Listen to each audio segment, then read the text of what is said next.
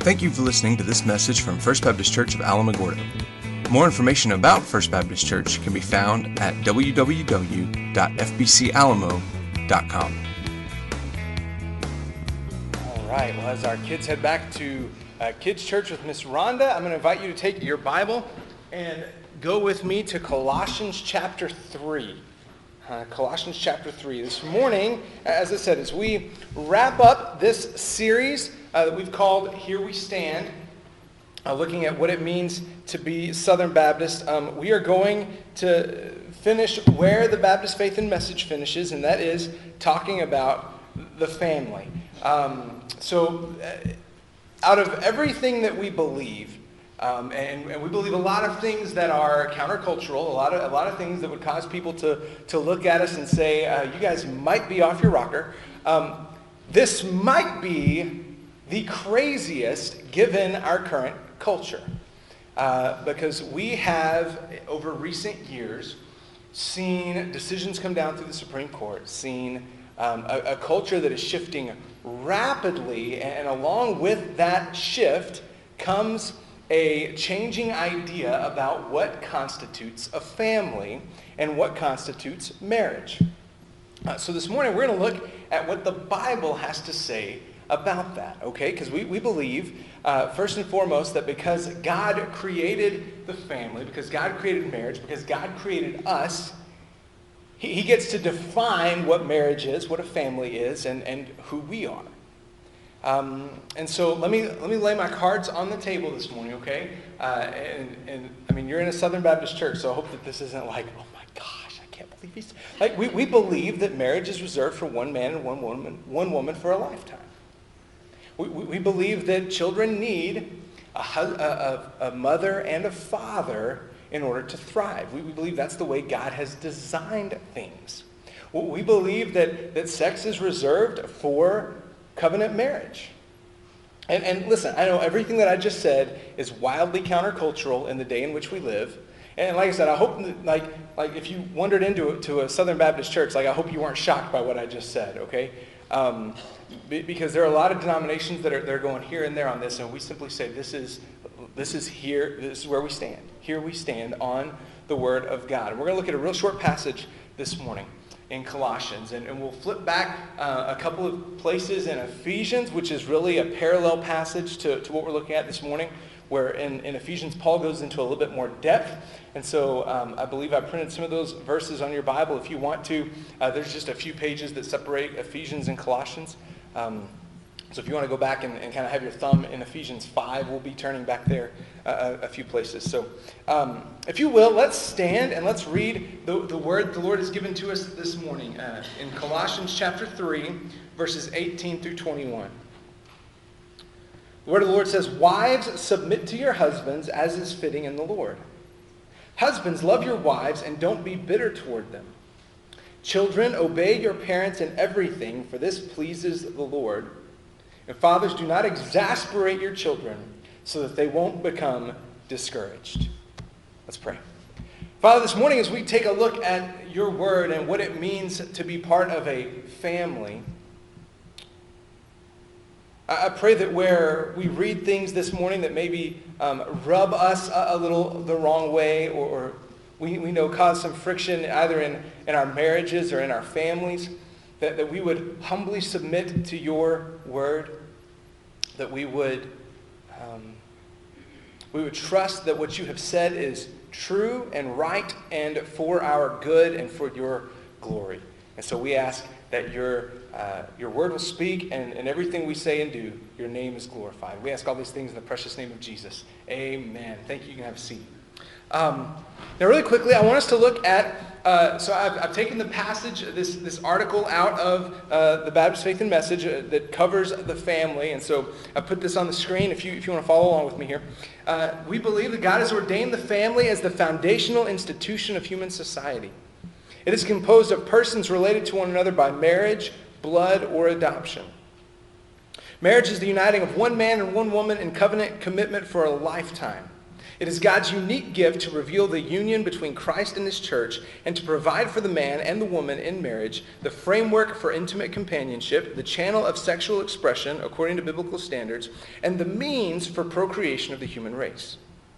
The husband and wife are of equal worth before God since both are created in God's image. The marriage relationship models the way God relates to his people. A husband is to love his wife as Christ loved the church. He has the God-given responsibility to provide for, to protect, and to lead his family. A wife is to submit herself graciously to the servant leadership of her husband, even as the church willingly submits to the headship of Christ.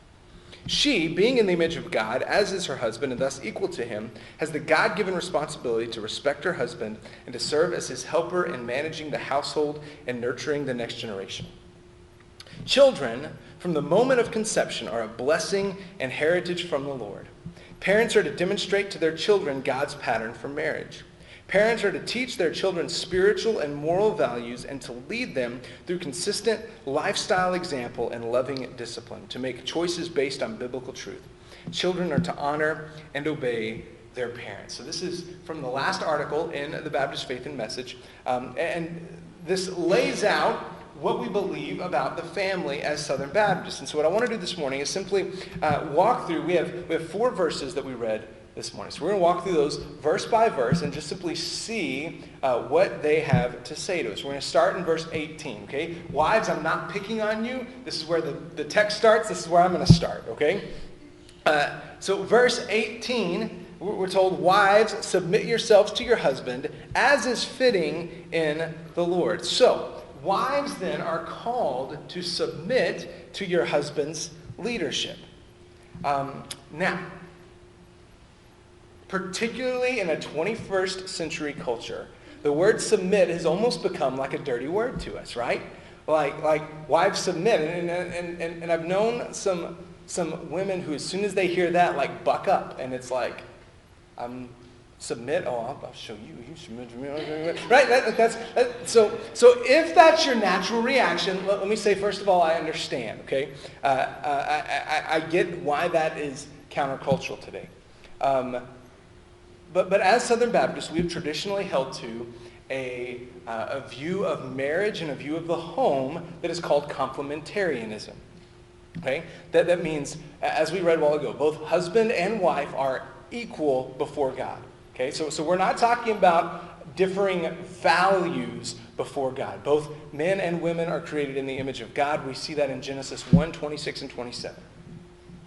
So God created them in the image of God. In the image of God, he created them male and female. He created them. We see that God had created men and women in the image of God. And so complementarianism is going to say we are equal before God with distinct roles as husbands and wives. And the most simple of those that I know of is in childbearing, right? Men, and again, this in a culture that's gone crazy when it comes to gender, would come against this. Men cannot have babies. Okay? And I've never really met a man who is like, can I, please? Like, no, okay? That's not the way God designed it, all right? We have distinct roles. God has created us differently to serve different purposes. Now, let me say very clearly what this does not mean, because I think this is one of the texts, one of the verses that is probably most abused throughout Christianity and even in our culture today, because when so many people have seen when it says wives submit, that means that wives have no voice in the home, and that is not what Paul's saying here at all. In recent days, really starting this year, as the Me Too movement has picked up steam in our culture, bringing light to sexual harassment, sexual assault in our culture, it's made its way into the church. And if you paid attention at all to the headlines, there have been numerous leaders, both within our own denomination of the Southern Baptist Convention and outside, that have fallen morally as allegations of sexual misconduct have come to light. Some of these were inappropriate relationships they themselves had. In the case of some pastors, what we've seen are some things were brought to light from either leaders in their church or people in their congregation that the pastors had knowledge of that they did not report to the proper authorities. So let me say first and foremost, if wives, since I'm addressing you here, let me speak to us first. Let me speak to you first. If you are in an abusive relationship of any type, this does not mean you submit to that abuse. Because Paul gives us a qualifier here in verse 18. Wives, submit yourself to your husbands as is fitting in the Lord. If you're in a dangerous situation, this doesn't mean that you just stay and bear it. And now let me say a further step. If ever an abusive allegation is brought to me that I believe warrants going to the authorities, I will not hesitate to make that call. I will not hesitate. Abuse is not to be tolerated within the church of Almighty God. So wives, if you're in this situation right now, know that we will do whatever it takes as a church family to get you out and to get you safe. And husbands, if you're an abuser, hear me. We will do whatever it takes to make sure you're handled the proper way by the authorities. Okay? So, let me lay that on the table. This doesn't mean the wife is always to be barefoot and pregnant in the kitchen. Okay? Unless that's where she wants to be. If that's where she wants to be, more power to you. But that doesn't mean that's the wife's only place. Okay? Ephesians 5, as I said, we're going to spend some time there as well. Paul fleshes this out a little bit more. He says, wives, submit to your husbands as to the Lord, because the husband is the head of the wife as Christ is the head of the church. He is the Savior of the body. Now, as the church submits to Christ, so also wives are to submit to their husbands in everything. Similarly, this is a verse that has been wildly taken out of context and I believe wildly abused, particularly when it comes to this word head in here. Husbands are the head of the wives. And the problem, I think, with that is a lot of times people stop it right there. Well, the husband's the head of the wife. So that means you've got to listen to everything that I say and do everything that I say to do. The problem with that is that Paul doesn't stop there. He keeps going. The husband is the head of the wife as Christ is the head of the church. So again, that's not a domineering headship. That's not an overbearing headship. That's not a finger pointing, so you will do what I say to do when I say to do it. Because that's not the way that Christ handles his church. Christ lovingly leads his church. We'll talk more about that here in just a second. All right, so we believe that within the marriage relationship, God has called wives to lovingly, graciously, voluntarily submit to the husband as the leading, as Paul says here, as is fitting in the Lord. Now, verse 19, we get to the husbands, who are called to faithfully love your wife. Husbands, love your wives and don't be bitter toward them. Husbands, love your wives. And as we see Ephesians 5:25 and 26, Paul says, husbands, love your wives just as Christ loved the church and gave himself for her to make her holy, cleansing her with the washing of water by the word.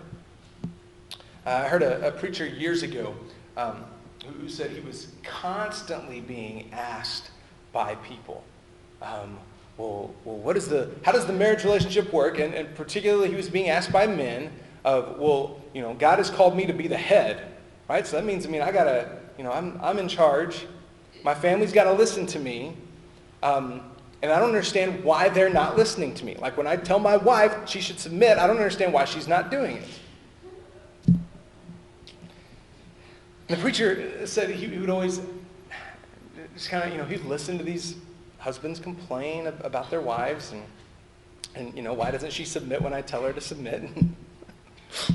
It's a wonder they were still alive to be talking to this preacher. But he would eventually say, okay, let's look at the passage. It says, you're the head as Christ is the head of the church. And then husbands are called to love their wives as Christ loved the church and gave himself for her. So he'd always turn it around on these husbands who just spent the last 5 minutes complaining about how their wives never submitted. And then he would say, when's the last time you sacrificed for your wife? When's the last time you were willing to lay yourself down, your preferences down to honor her? So they just wanted somebody who would listen and jump when they said jump. That's not at all what we see in the text. What we see is that husbands are called to love their wives the same way Christ loved the church. We're told in Philippians 2, we're given the example of how Christ loved the church.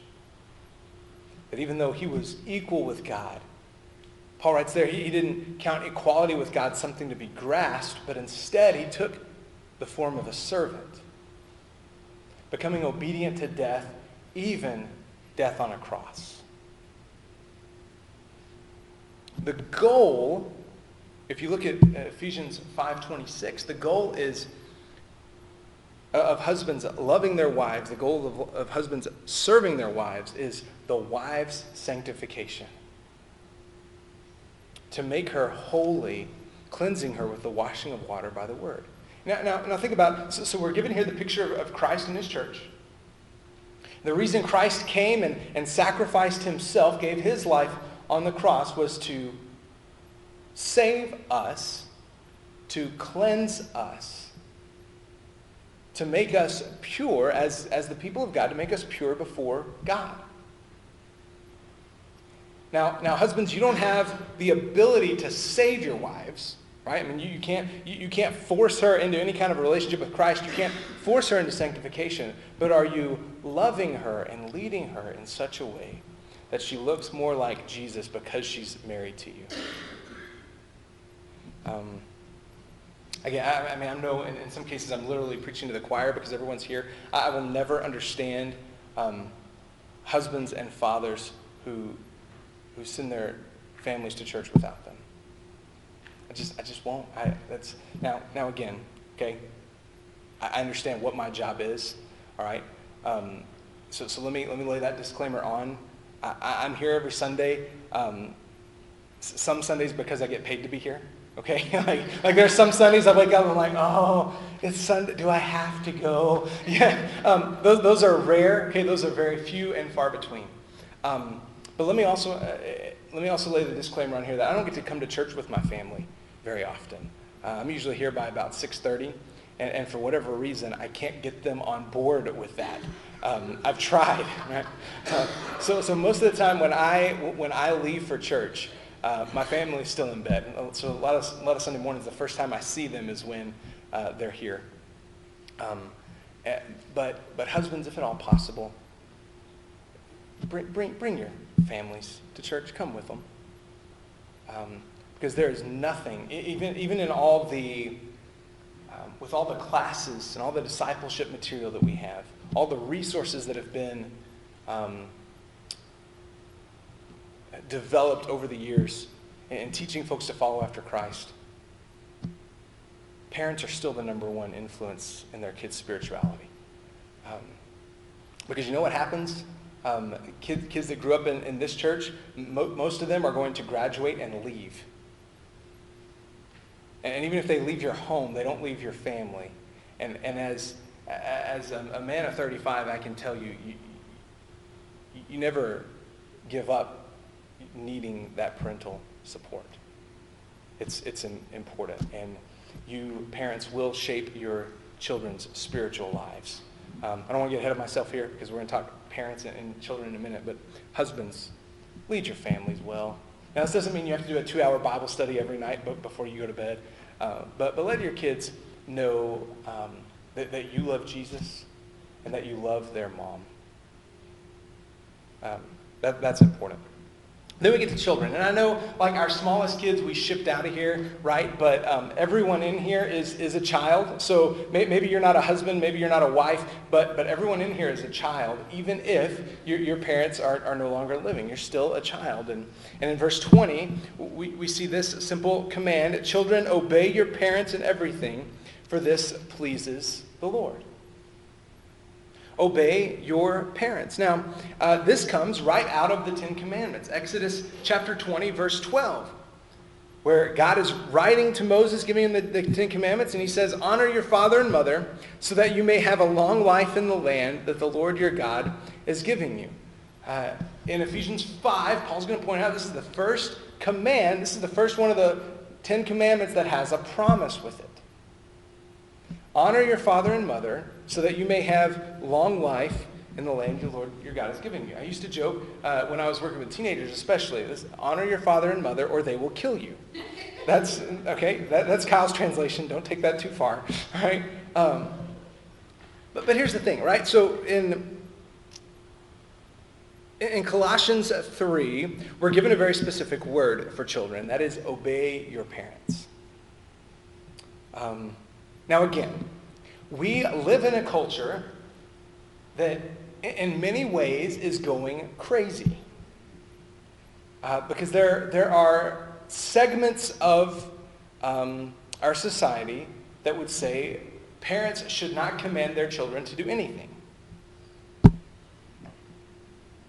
I'm trying to think of anything good to say about that, and I can't think of anything. Now, on a scaled back version, I've run into parents when I was in youth ministry.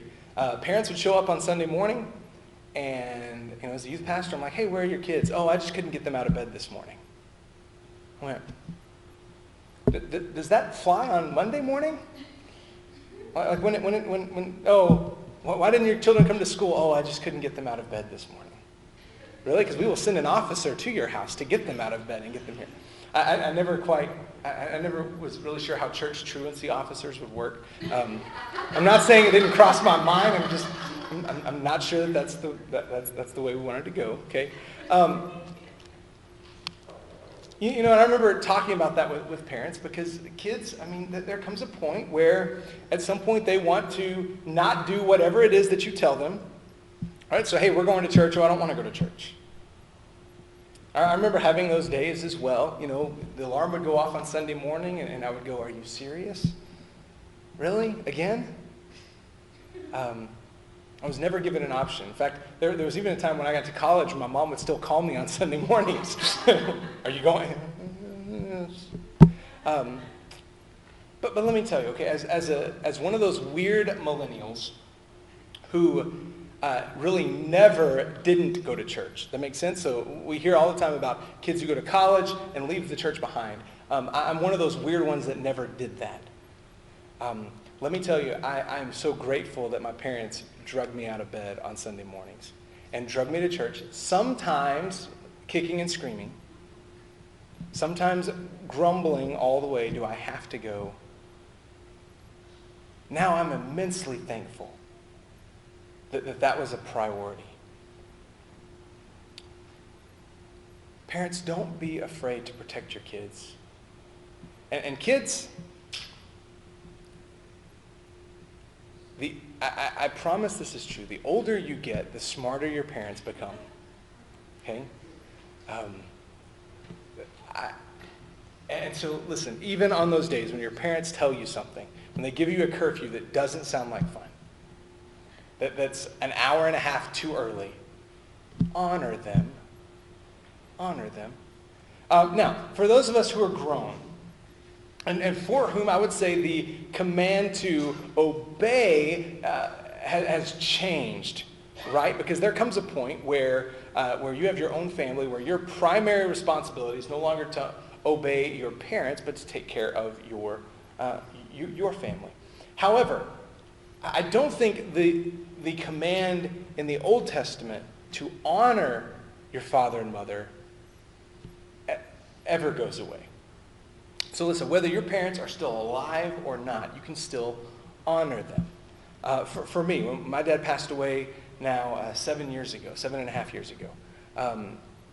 And so even though he's gone, the command to honor him didn't go away. I still honor the things that he taught me. I still carry his last name. And so that command to honor him by the way you live your life, honor your parents is still there. Lastly, so we've talked husbands, we've talked wives, we've talked kids. Now let's go to fathers and fathers specifically and parents in general in verse 21. I'm sorry. Yes, verse 21. Fathers, do not exasperate your children so that they won't become discouraged. Now that word exasperate carries with it the idea of provoking needlessly. Okay? Now let's be honest. There will be times that you do something that your children don't like and you make them mad, right? In fact, as my kids get older, I'm learning there are a lot of things that I will do that make them mad. Like eat your vegetables. Go to bed. Get up. Right? Those kinds of things. Or as we talked a while ago, yes, you are coming to church. No, you don't have a choice. I don't care if you sit and scowl through the whole service. You are going. All right? So this is not saying never make your kids mad, because that goes back to leading and loving them well, right? Kind of like the kid, if your kid ever tried to stick a fork in the, hopefully your kids aren't playing with forks, let's use another example, or tried to stick something into a light socket and you took it away and it made them mad, right? Am I doing this just to make you mad, to steal your fun? No, I'm doing it because I don't want to see you blown across the room. Not trying to kill your fun and kill your joy. I'm trying to keep you safe. But I've been guilty at times. Michelle likes to bring this one up to me because I like to play with my kids, and sometimes I take it too far, if that makes any sense, to the point where it's no longer fun. It exasperates my children. So listen, I'm still learning this. But the point is, especially here, that they may not become discouraged.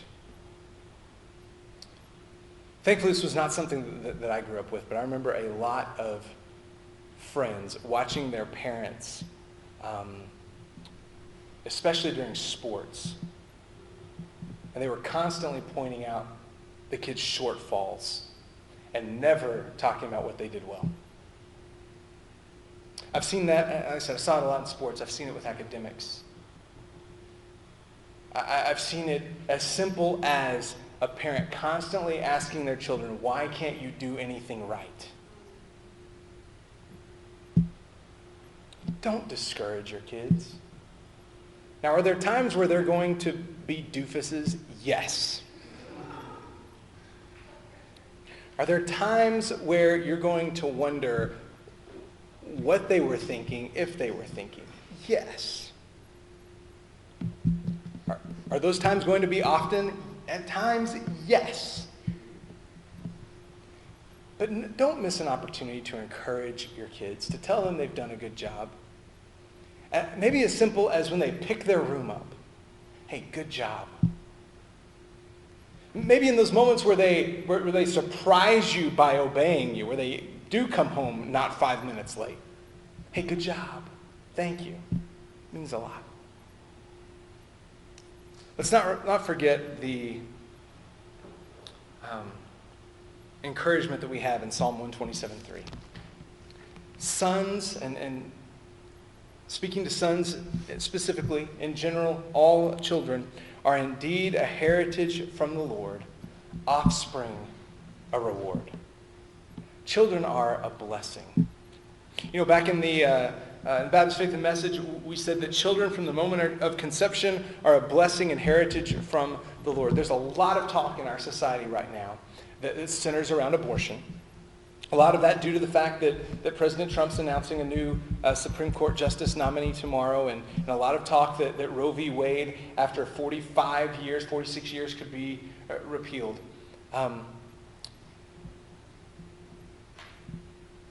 I believe, as followers of Christ, we should be pro-life. But pro-life extends far beyond being simply anti-abortion. Because this says children from the moment of conception are a blessing and heritage from the Lord. That means that as believers, we need to be concerned about the children in the womb, yes. We also need to be concerned about the orphans. We need to be concerned about children from the moment they're born all the way through adulthood. And then here's the thing, all the way to the end of life. I mean, being pro-life means we have concerns about end-of-life issues as well. One of the criticisms that, and I think often this is rightly leveled against evangelicals, is that we scream about abortion and look the other way when it comes to orphans. And those two things, to be pro-life means that we are pro-life for all of life. Children, whether they're yours or not, are a blessing and a heritage from the Lord. And so let's make sure that as people who follow God, we are consistent in that. Whether those kids are under our own roofs or across the street, in our classrooms, come in to our workplaces. May we never treat children in homes or in the church as distractions to be dealt with, but as blessings to be celebrated. Let's pray. Father, we thank you for this morning. We thank you for the chance to be here this morning. And as I've said, I know this is a countercultural message, maybe more so than anything else that we've looked at in this series. And we thank you that you have loved us well. We thank you that you gave us your pattern for the family. And we pray that as men and women who are followers of Christ, who would say, yes, we've been redeemed and saved by the blood of Christ, where we see our culture rebelling against your word, where maybe even at times in our own hearts we want to rebel against your word. Would you help us to be people who live in submission to your word? Even when we don't want to, maybe even on some days when we don't like what it says, but trusting that it's there. Because this is the Thank you for listening to this message from First Baptist Church of Alamogordo. We are located at 1100 Michigan Avenue in Alamogordo, New Mexico. We meet on Sundays for small groups at 9 a.m. and worship at 10:30. If you have more questions, please email office@fbcalamo.com or call 575-437-5510.